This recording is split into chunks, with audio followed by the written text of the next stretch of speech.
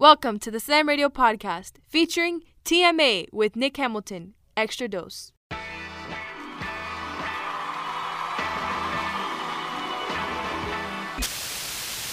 This is TMA with Nick Hamilton. Wake Yo Goat Mouth Ass Up. Ladies and gentlemen, I don't know what this is coming down through the audience, but look like it just came out of the basement. TMA with Nick Hamilton. You know what I'm saying? Thank you, because now. Callie's in the house. Now we bring out our buddy Nick Hamilton. What's going on, everybody? Welcome to a new edition of TMA with Nick Hamilton with yours truly here on SiriusXM Slam Radio 145. Good morning, good afternoon, good evening, wherever you may be on this planet. Hope everybody got a great start to the brand new week and hope everybody had a great and safe Easter weekend. With lots to talk about on this episode. College basketball has a brand new champion. Also, we'll get into the Los Angeles Chargers and their domestic squabbles within ownership. We'll get some insight on that, as well as Major League Baseball takes a bold step in the right direction. Surprisingly, as I spoke about last week on this program, we'll get into that and much more here on TMA with Nick Hamilton. Now, make sure you do one thing for me. Make sure you follow me on Instagram and follow me on Facebook at Nick Hamilton LA, and also follow me on Twitter at Nick Hamilton 213. Now, college basketball season has come to a close because the Baylor Bears have defeated the Zags 86-70 on Monday night. It really wasn't a game. Baylor came out on clicking on all cylinders. They led the game to start out 11-1. Gonzaga really could not find their rhythm, could not find their way back. I think that the closest they got was about a 10-point deficit, and they never were able to regain consciousness after that. Baylor played like the number one team. This was a team, even though they were 27, now 28-2.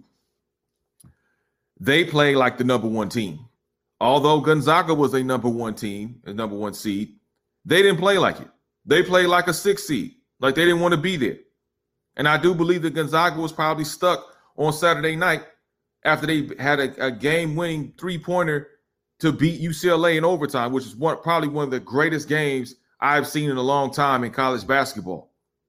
And the last great game that I saw in college basketball was 95 that happened to be UCLA when Tyus Edney went coast to coast and scored the layup before the buzzer sound off.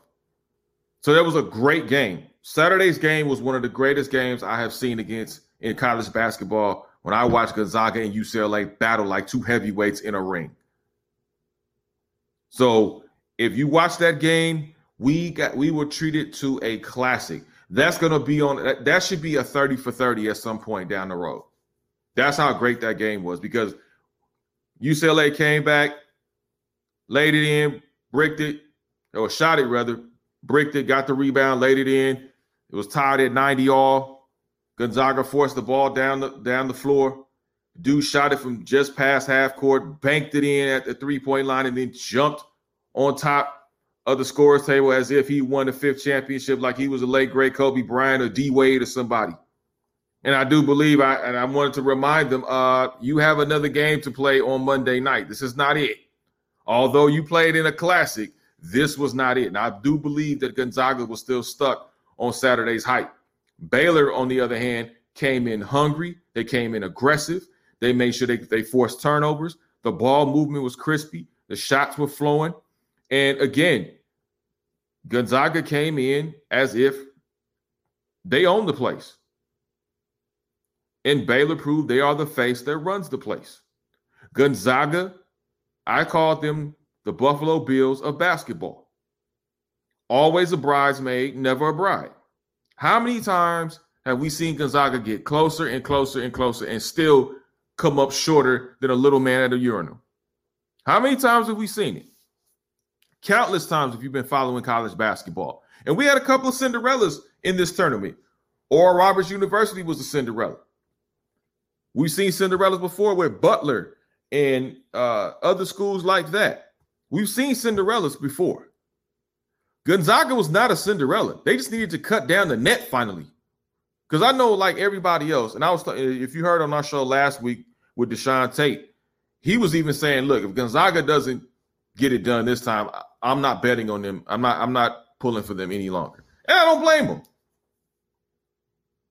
Gonzaga had a golden opportunity to end the season on a high note and finally cut down the nets and become national champions. And they still could not do it. Their undefeated season was a wash. It means nothing. You know why it means nothing? Because they didn't get the chip. It's like that. It's like when everybody tried to compare the Warriors again. That year the Warriors went 73-9 versus when the Bulls went 72-10, and they said, "Oh, the Warriors were a better team." No, they weren't. That 73-9 record was great, but that's all it was. It was just talk because they didn't win the chip. The Bulls, on the other hand, who went 72-10, end up winning the chip. So that's why we call the Bulls arguably one of the greatest teams assembled during that time. Because even though they went 72-10, they won the chip. They ran the gauntlet without going to a game 7 in the finals, thanks to Michael Jordan. These Baylor Bears, man, they were the truth. They were the truth. I didn't watch much Baylor basketball this year. I didn't watch a whole hell of a lot of college basketball until probably the tournament. And I know everybody's brackets were busted early on. But Gonzaga, I've been keeping my eye on Gonzaga for a while. And the way they beat the brakes off of USC and the way the dramatic fashion in which they won against UCLA, I'm thinking, well, damn, man, you guys ought to have all the momentum and all the heart you need to go get it done. And still couldn't do it. It's ridiculous. If I'm Gonzaga and I'm the head coach, I'd be sorely disappointed. You got blown out by 16. And you're lucky it wasn't more. Because it could have easily been a 25-point blowout. The way Baylor was coming and at times attacking the rim, shooting the basketball, they could have easily beat them by like 25 points. So if you're Gonzaga,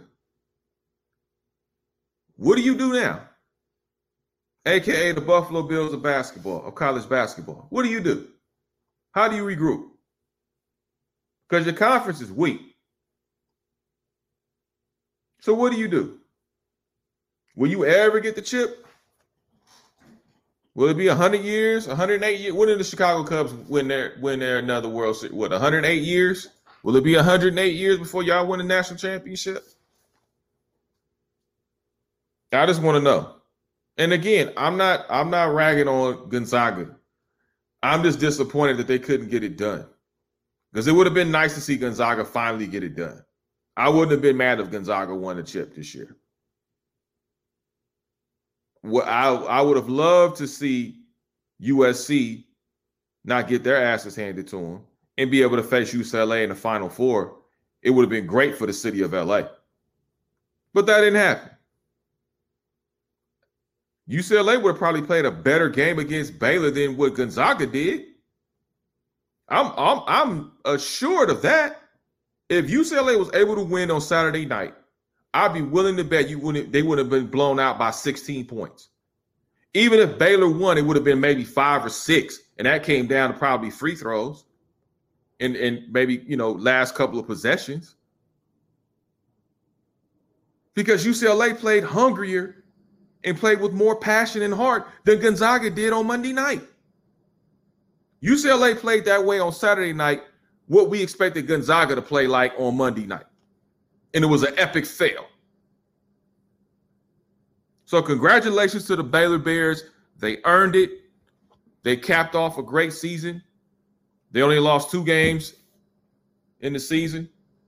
So congratulations to the Baylor Bears. Jared Butler finished with 22 points and 3 rebounds for Baylor.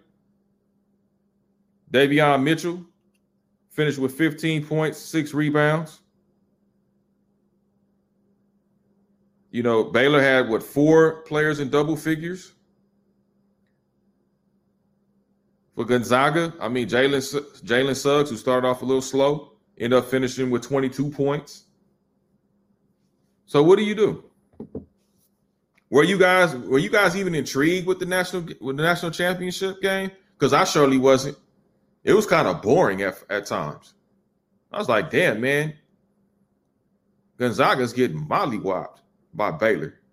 This isn't even a game. Saturday night was a much better game.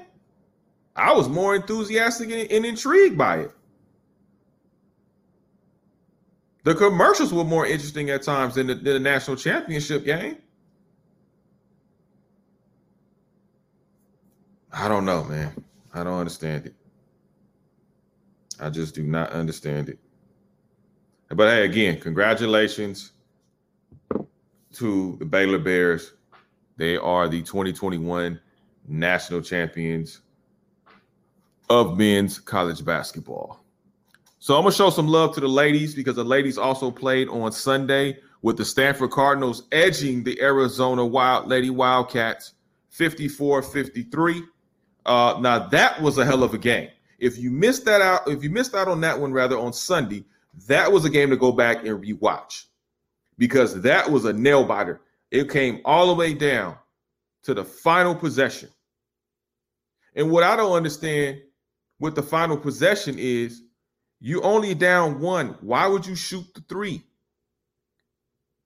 Why would you allow yourself to be forced to shoot the three when all you needed was a bucket to win? I don't know if that falls on the head coach. I don't know if that falls on the player not being able to execute. But Arizona could have won that game. But it was a great game nonetheless. It was a great game nonetheless. And I just look at the fact that these ladies played hard.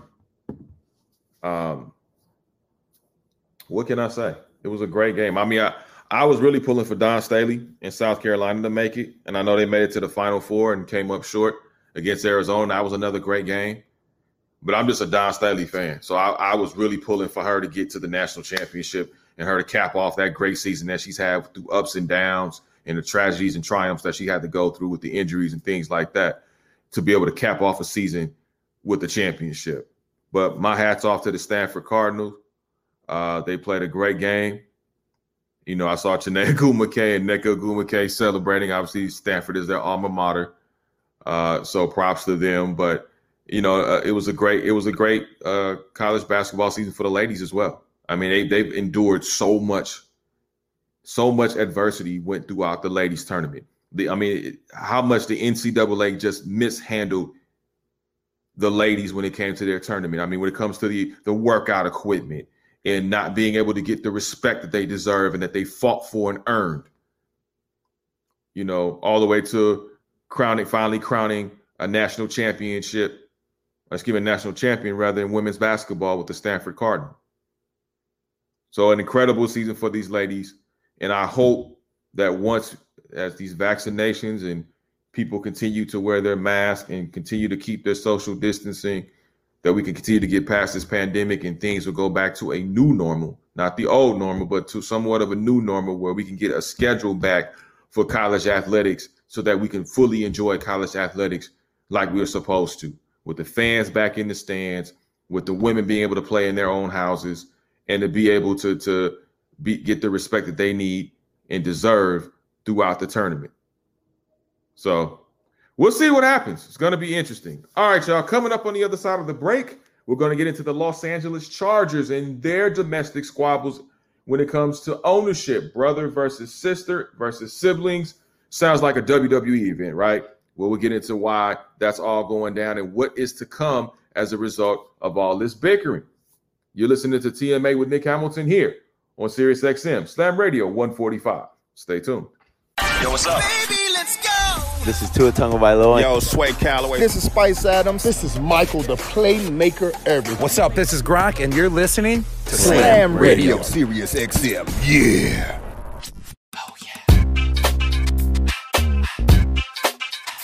All right, everybody. Welcome back to TMA with Nick Hamilton here on Sirius XM, Slam Radio 145. Make sure you hit me up on Instagram at Nick Hamilton LA, as well as Facebook, and on Twitter at Nick Hamilton 213. Now, recently we heard the reports about the Los Angeles Chargers and their dilemma or internal dilemma between ownership Obviously, Dean Spanos being the owner and his sister are going back and forth. One wants to keep the team. One wants to sell the team. Who will win out?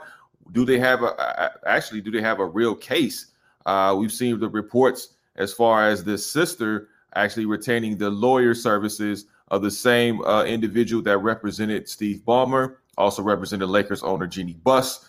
So to bring on someone who knows the Chargers in and out, I like to call him the mayor of the Chargers. He is a great reporter for Sports Illustrated, gives you the ins and outs of what's going on with the Chargers on the field and off the field. Ladies and gentlemen, help me welcome the one and only Fernando Ramirez. What's going on, man? How you doing? Hey, man, I appreciate that intro. I mean, honestly, if I was WWE, I'd hire you real quick when the guys come out and everything. I'd hire you right then and there. Vince McMahon should you know what? It's Triple H these days. Triple H should place a call and try and get you to come in. Hey, man, as long as the check clears, that's all that counts. That's all that matters.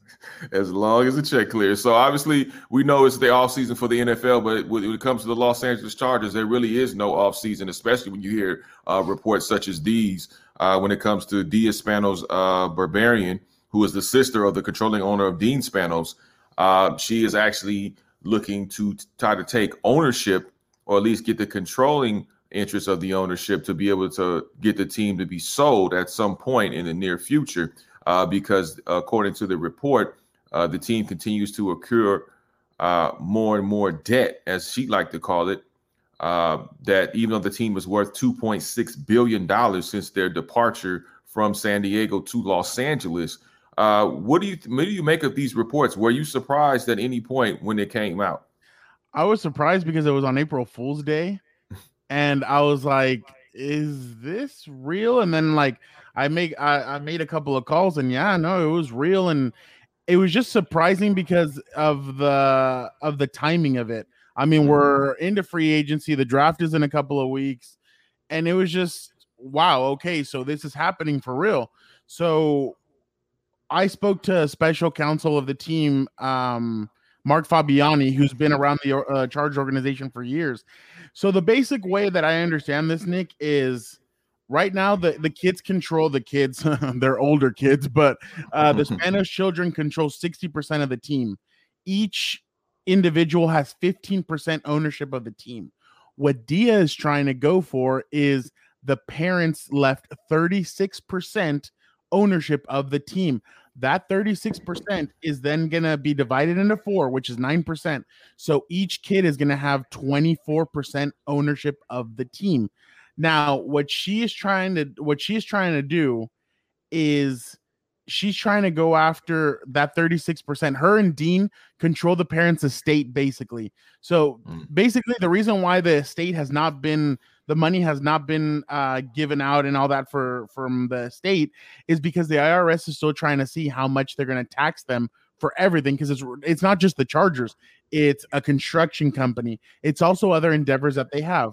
Now, Mr. Fabiani told me that the money that is in the estate and everything, that yes, they do have some debt right now, but as soon as that money is liquidated and it comes to Dean and the other siblings, that money is gonna completely knock out the whatever debt they have right now, and that it'll be fine.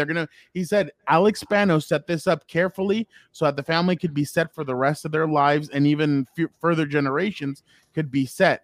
Now, what Dia's challenging is that Dean has no plan in LA, that he is in a sense kind of failed in his, since he's gotten to LA, that fans are not going to games, and obviously this last year doesn't count because of the COVID pandemic. But basically, she's trying to challenge for that 36%. That 36%, because her and Dean are the trustees of the estate, so they're both in. So, but then Dean and his siblings obviously sent back a rebuttal saying we're willing to buy you out. Now, Mr. Fabiani told me that they're willing to buy her. So the way this works is they could buy her out and buy her shares out. The interesting part is, Nick, where there's smoke, there's fire. So there has to be something going on. If she is willing, if she would have just gotten a basic lawyer or whatever, okay, man, who she got. And the way those other two, when you talk about Steve Ballmer and Jeannie Buss, what they were able to do with that lawyer makes me think that she is trying to go for the home run shot. She is trying to get that team sold. And I mean, we heard the name Jeff Bezos. Jeff Bezos has more money than I think the state of California does.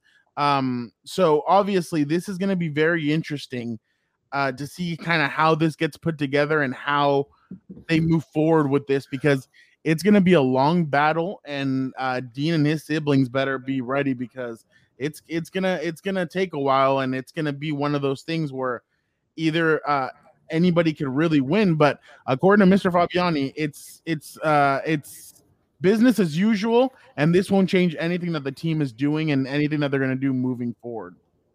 Well, you said a lot, so I want to unpack a few things that you mentioned. No, it's great, man. A lot of information. My head was spinning when he broke everything down for me.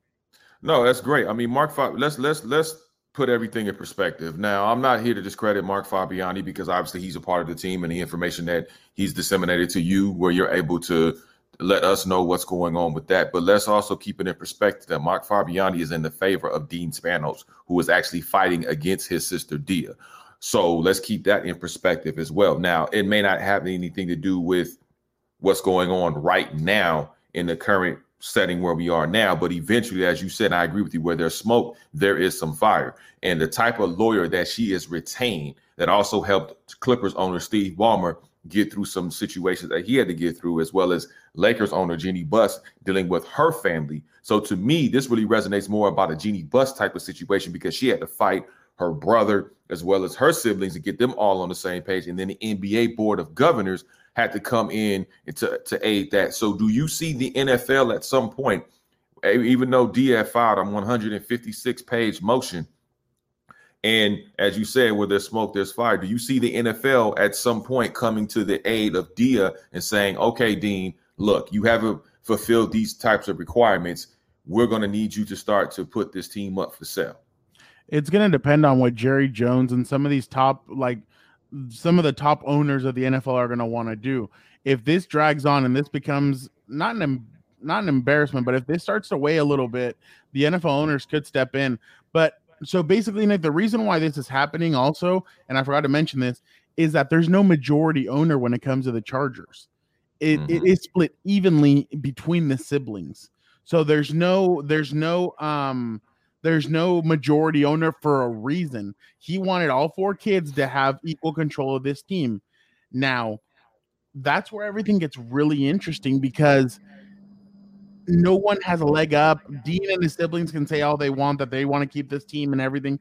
But what's really going to happen is, if the NFL does step in, it'll get really interesting. I just don't know to what level they'll want to step in, but this is kind of like a fraternity in a sense when it comes to owning a team. And if the NFL really does want to step in and say, you know what, this has gone on far long. If the NFL feels like they haven't done enough in LA, they could potentially tell them, you know what, it's time.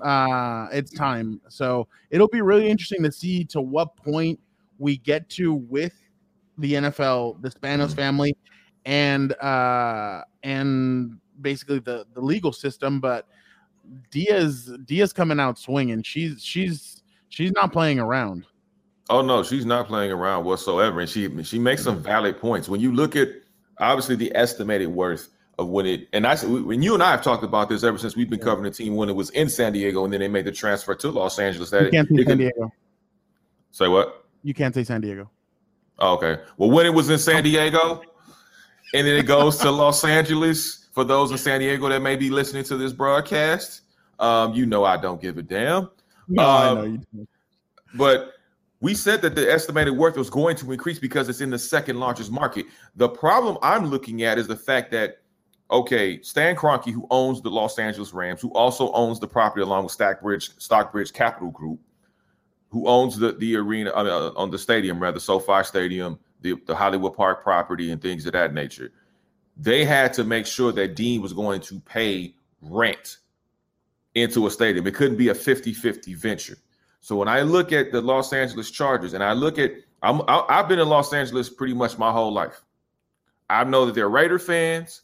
I know that they're Rams fans, especially when the Rams made their comeback from St. Louis back in 2016. And then obviously them going to the Super Bowl increased their popularity a little bit more. And then SoFi Stadium obviously increased their popularity more.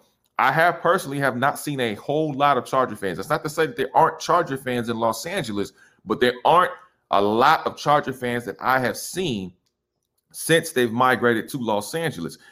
Do you think that is a part of the reason why Dia wants to sell? Because she's not seeing the revenue that was projected, or she's not seeing the impact that was projected when they decided to make the move to LA from San Diego? It could be, but I think the first 3 seasons in LA was kind of a smokescreen in a sense. They were in that small stadium. And I mean, I remember I would look up tickets. I would just look up tickets for my own curiosity, and it was expensive. I mean, it was $300 per seat. A family of 4 would have spent over $1,000 to go to the game. On top of that, you have to add in a lot of the extras like parking, like food, beverage, all of that. So it did get pretty pricey. Now, the one game that really stood out to me was that Rams-Chargers game in 2018.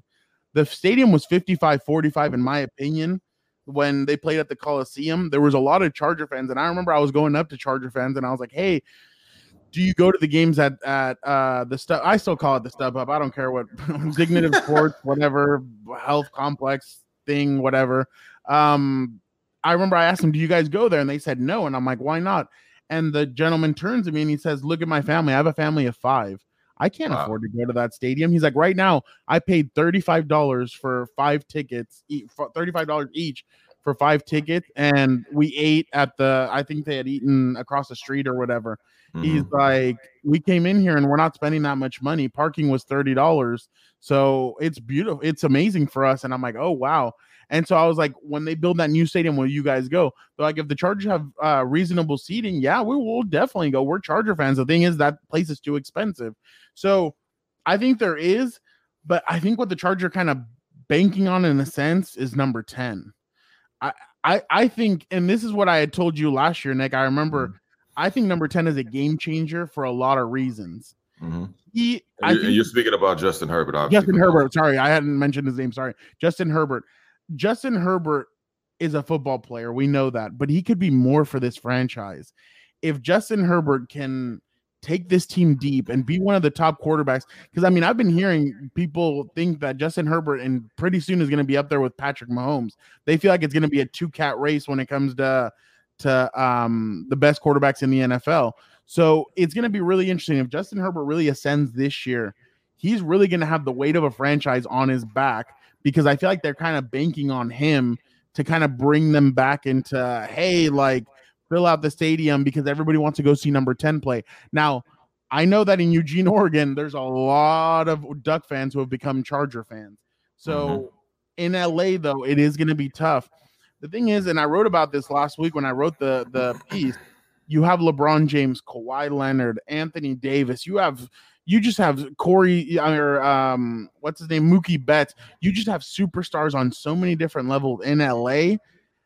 It's difficult to compete with that. And the Chargers may have something with Justin Herbert, but really, I think they're putting out, and that's what I feel like Dia is saying. They're putting their hope on certain things when there's no really plan moving forward. And that's the way I kind of see it. As I don't see it like that, but like I see where she is coming from with her message.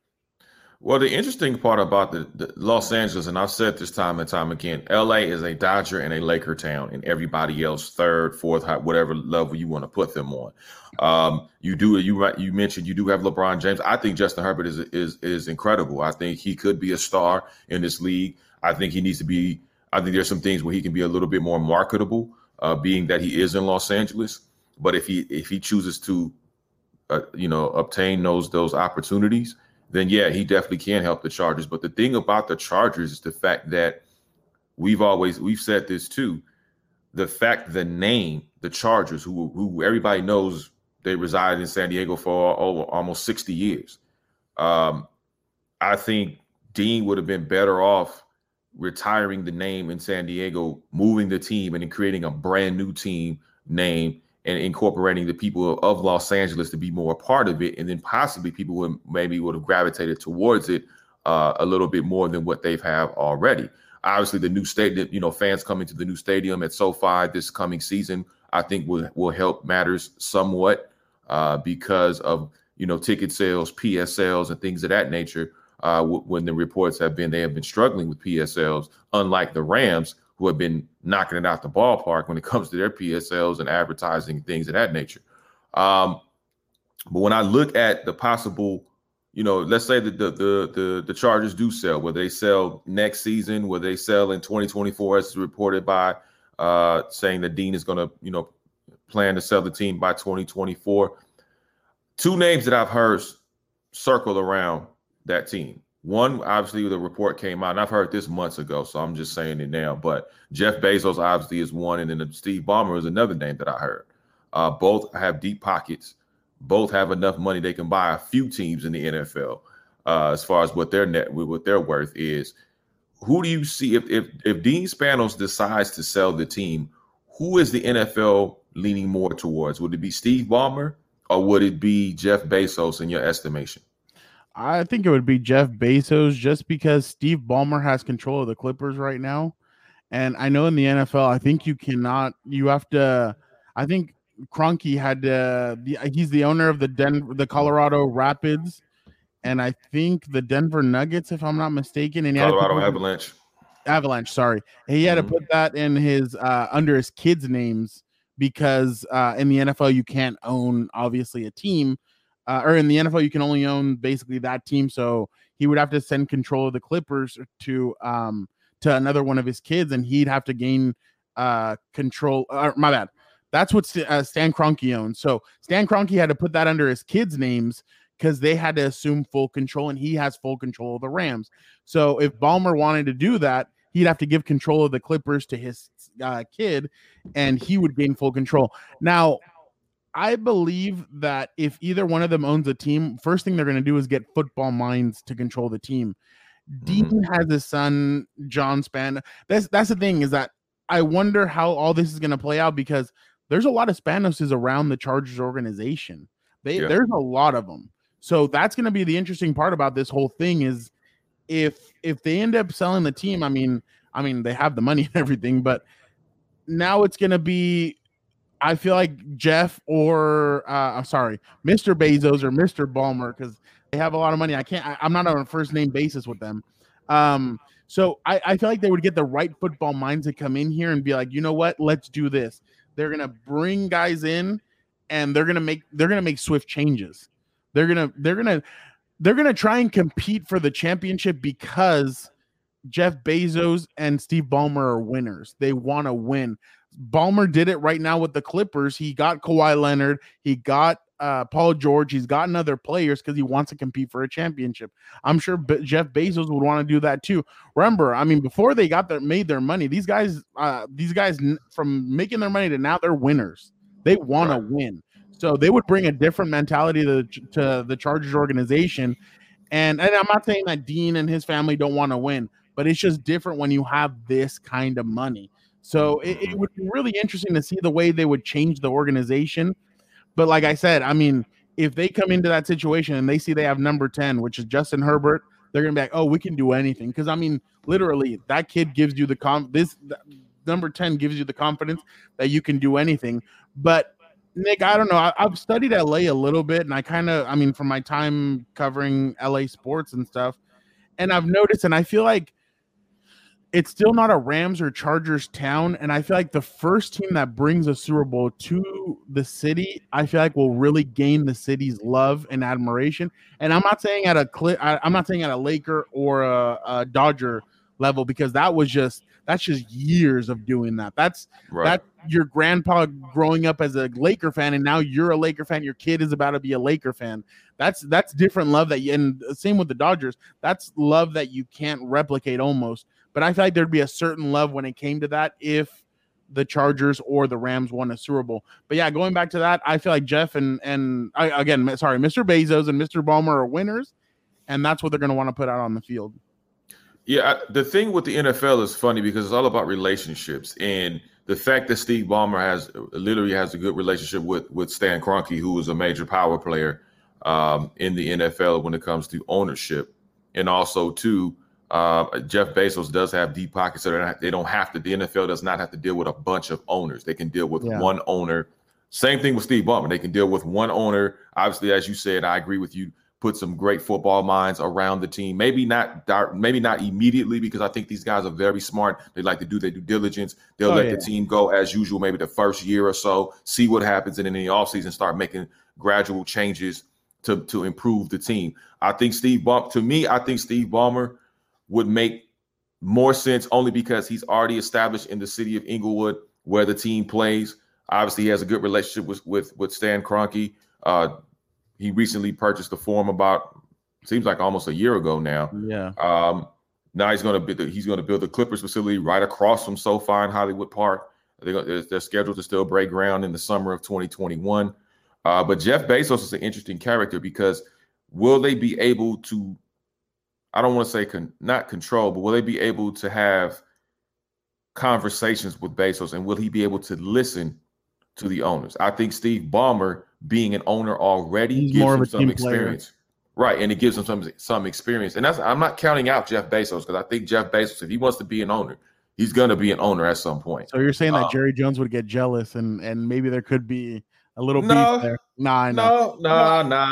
Because listen, I think the ownership is going to be interesting because, and it could be a third person. We have no idea that comes out of the clear blue sky. We have no idea. But if we're going to mention these two individuals, and I'm weighing the pros and cons of each, if Dean Spanos decides to sell the team or is forced to sell the team sooner than later, I think these two guys, the team will be in good hands. I think the league will be in good hands because these guys are big name guys. You're in the number 2 market. You already have a billionaire in Stan Kroenke as one of the owners in Los Angeles. Why not add another billion? I think Stan Kroenke would be happy because now he can actually split. He can get an owner that can afford to stay in that stadium.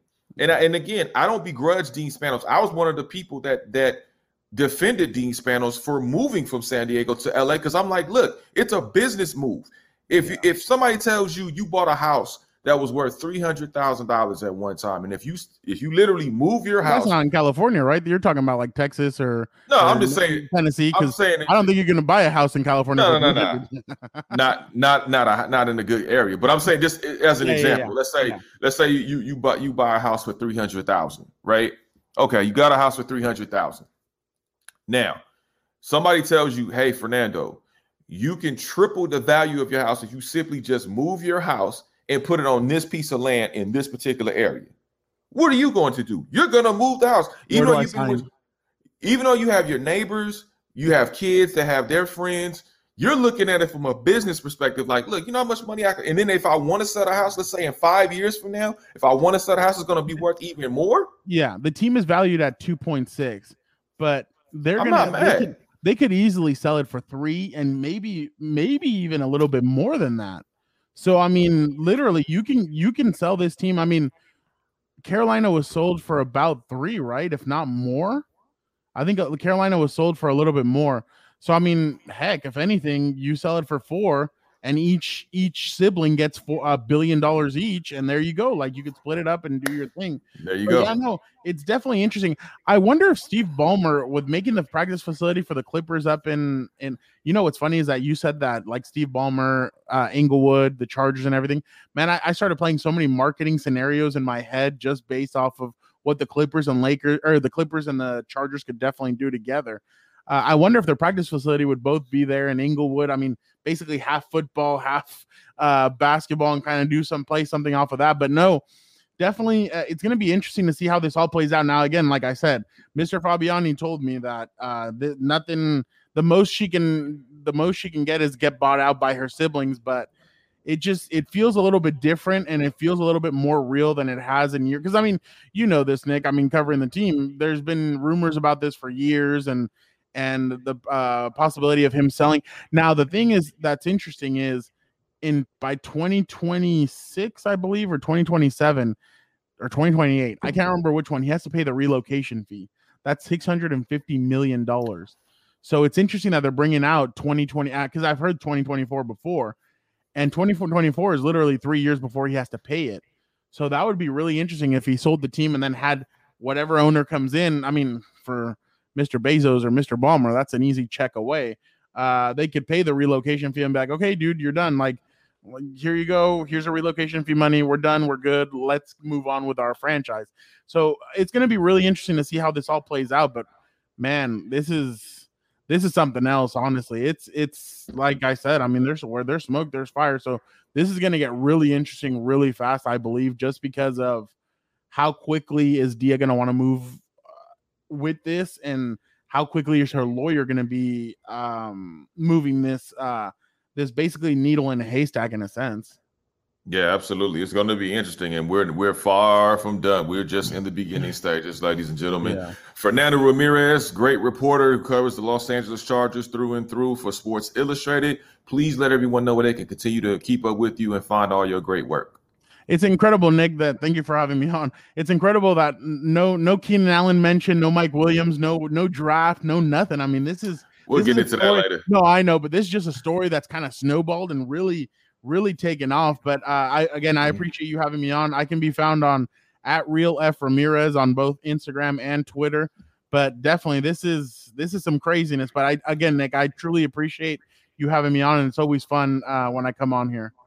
Hey, man, well, thank you for coming on. Thank you for your insight, and we'll definitely talk to you soon. All right, y'all, coming up on the other side of the break, Major League Baseball takes a giant step forward and takes a stand, finally. What will the ultimate decision be when it comes to the 2021 MLB All-Star Game? We'll get into that and more on the other side of the break. You're checking out TMA with Nick Hamilton here on SiriusXM Slam Radio 145. Stay tuned. This is SiriusXM 145 Slam Radio. All right, everybody, welcome back to TMA with Nick Hamilton here on SiriusXM Slam Radio 145. I'd like to thank my guest who was on in the previous segment, Fernando Ramirez from Sports Illustrated, giving us some insight on what's going on in the latest saga with the ownership struggles of the Los Angeles Chargers. Will they sell? Will they stay? If you missed any portion of that broadcast, make sure you download and subscribe to us on all streaming platforms at TMA with Nick Hamilton. Now, I want to get into a little bit of a segment that I talked about last week, and now there's been some updates, and we're talking about Major League Baseball. Now, kudos to Major League Baseball. I don't say this too often, but kudos to Major League Baseball for making the right decision as it pertains to the 2021 All-Star Game and the Major League Baseball Draft being removed out of the state of Georgia because of the voting laws that were passed a couple of weeks back dealing with voter suppression. Now, I spoke with Dodgers manager Dave Roberts about it early on. If you want to hear about that conversation, make sure you check me out on Instagram at Nick Hamilton LA. I have the full video and audio there. But the interesting part is that Rob Manfred, who is the Major League Baseball commissioner, spoke with several managers, including Dave Roberts. And I'm guessing because he wanted to get a pulse of what these managers felt as far as possibly removing the game, or if they kept the game there, would they still be a part of it? We all know what Dave Roberts said to the LA Times, as I explained to you all last week, that he was definitely thinking about skipping the event if he was going to be managing the game. He was going to think about skipping the event because you cannot suppress the rights of voters, especially in the Black and brown communities, which he's absolutely correct on. So, and I said last week, I said, Major League Baseball, if you want to do the right thing and stand with the people, you will not have your All-Star Game or any type of games or the draft or anything of that nature. You will not have it in the state of Georgia. And sure enough, the announcement was made last week as it pertains to their movement of the game, and I applaud them for that. That was a major step. We know Governor Kemp, who was the governor of Georgia, came out with a strong rebuttal saying that, he was disappointed, he was upset, but it's not going to stop them, or it's not going to change his mind whatsoever. Yeah, it's may not change your mind right now because it's not directly affecting you right now economically. But as the times get closer to that revenue that's going to be lost as it pertains to not having a game there. Also, there's several other corporations that are planning to leave and not have any type of business dealings with the state of Georgia because of this voting law. Now, Mayor Keisha Lance Bottoms, who is the mayor of Atlanta, said it takes a lot of jobs away from the people in the city of Atlanta, on the outskirts of Atlanta, people that have been planning to participate in the game from an economic standpoint. Some of the small businesses that planned on being a part of it or capitalizing as a result of the All-Star Game and the home run derby and all of those things that come along with it, not doing it anymore. So it hurts them. Stacey Abrams echoed the same sentiments. So I'm applauding Major League Baseball. It's sad because, yes, the people are affected by it. The people are the ones that lose out. The small businesses, the medium-sized businesses, the people that wanted to participate, people that deal with the concessions and things of that nature. Those are the ones that lose out. But you have to take a strong stance. And I didn't, to be honest with you, I wasn't sure if Major League Baseball was going to pull their game out of the state of Georgia. I wasn't sure. Not at all. So I'm glad they did, and I give credit where it's due. Now, where will you move the game? Good question. I put on Twitter recently, if you look me up on Twitter at Nick Hamilton 213, I said the game should go to Kansas City. I think you should move the game to Kansas City for a multitude of reasons. One, obviously a change of venue, but two, because the Negro Leagues, who celebrated their 100th anniversary of their games, wasn't really celebrated because of the COVID-19 pandemic. Now here's an opportunity for you to highlight the Negro Leagues, which Major League Baseball recently accepted the Negro League Baseball records into their facility, into their record books.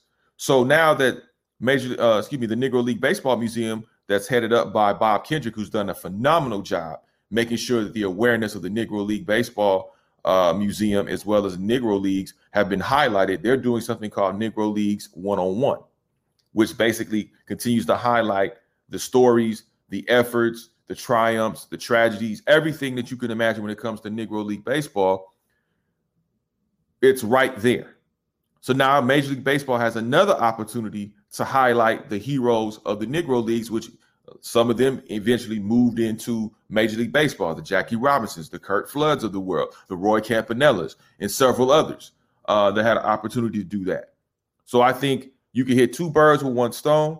You could also highlight the game itself as far as the All-Star game being in Kansas City, and then the festivities that surround it. So I think, to me, it would behoove Major League Baseball to move the game to Kansas City and highlight those two things if you're truly serious, because the fight is going to continue. And yeah, there's going to be some backlash when it comes to Major League Baseball. And they're going to be politicians that are going to try to come against it because of the decisions that they've made. But you know what? It was a decision that needed to be made. And they finally stood for the fans, which are the people. Because without fans, you don't have a game. And I'm glad that Major League Baseball and Rob Manfred realized that. You don't have a game whatsoever. So let's see where they end up moving it. There's been no announcement of where they're going to relocate the game to. But we all know we're in the midst of the season. There's going to be there's a full 162 game season plus playoffs, which I think is great. I'm loving that baseball is back to some type of normalcy when it comes to the things that we've had to endure as a country. And it's just good to see that organizations are taking steps in the right direction and they're not succumbing to the pressures of what I call the evil empire, or what is considered those who want to suppress people's voices and their votes at the same time. And I had some really ignorant ass people hit me up on social media and ask me, what's wrong with the law? And I would tell them, I was being nice. I say, hey, well, you know what? The law suppresses the voices of Black and brown people, but you need to educate yourself on the law. I was actually being nice. Yes, me. I was actually being nice and trying to engage with people who had what I considered ignorant ass comments. And then they had the audacity to come back to me and say, well, I already know about the law and it's no big deal. What's the big deal about asking for ID? See, that's how stupid you are. And that's how stupid you sound. Because if you thought it was just about showing ID, it goes deeper than that. This is why I said initially, you need to educate yourselves. And some people I blocked because I didn't have time to deal with their foolishness. But this is why I'm saying you need to educate yourself, because what the media will come out with, or what people are paying commercials or pamphlets or, stuff on social media to be broadcasted, is what they want to be broadcasted to support their position. They don't want to bring out both sides of the coin and let the people decide if this law is a terrible law or not. But if you read and you study it and you grasp it and you understand it and don't act like you're a grown person with a third grade education, you will see how bad and how terrible this law and racist this law truly is in the state of Georgia. And it's not going to stop just in the state of Georgia, ladies and gentlemen. This is just a testing grounds of sorts. Eventually, it's going to spread across the country, or they're going to try to spread this across the country. And that's going to be the problem. This is why you have LeBron James with the More Than a Vote campaign. You have several other organizations trying to make sure that people were educated on their rights to vote, who has the right to vote, does their vote count, where their vote goes, how is their vote counted, all of these things that were educating people, not telling you who you should vote for, but the fact that you should vote. And if you do decide to vote, here's how your vote is going to be measured. And here's the rights that you have when it comes to voting and standing in the ballot box. So these are the things that are being ignored and overlooked by the masses, or those in power that don't want you to know that. And I'm not here to be political. I keep this as a sports show, but there are often times where politics bleeds into sports. And I know there's some people and some managers in baseball that don't want to discuss this rule, and that's their right. I think I wish they would discuss it more, because I think the more you voice about these situations, the more attention it gets and the more recognition it gets, and therefore things can start to change. Because when you start to bring out the conversations when it comes to these types of situations, I think it brings dialogue, and it also raises awareness on what should be and should not be as it pertains to certain aspects that we have in this country, voting being one of them.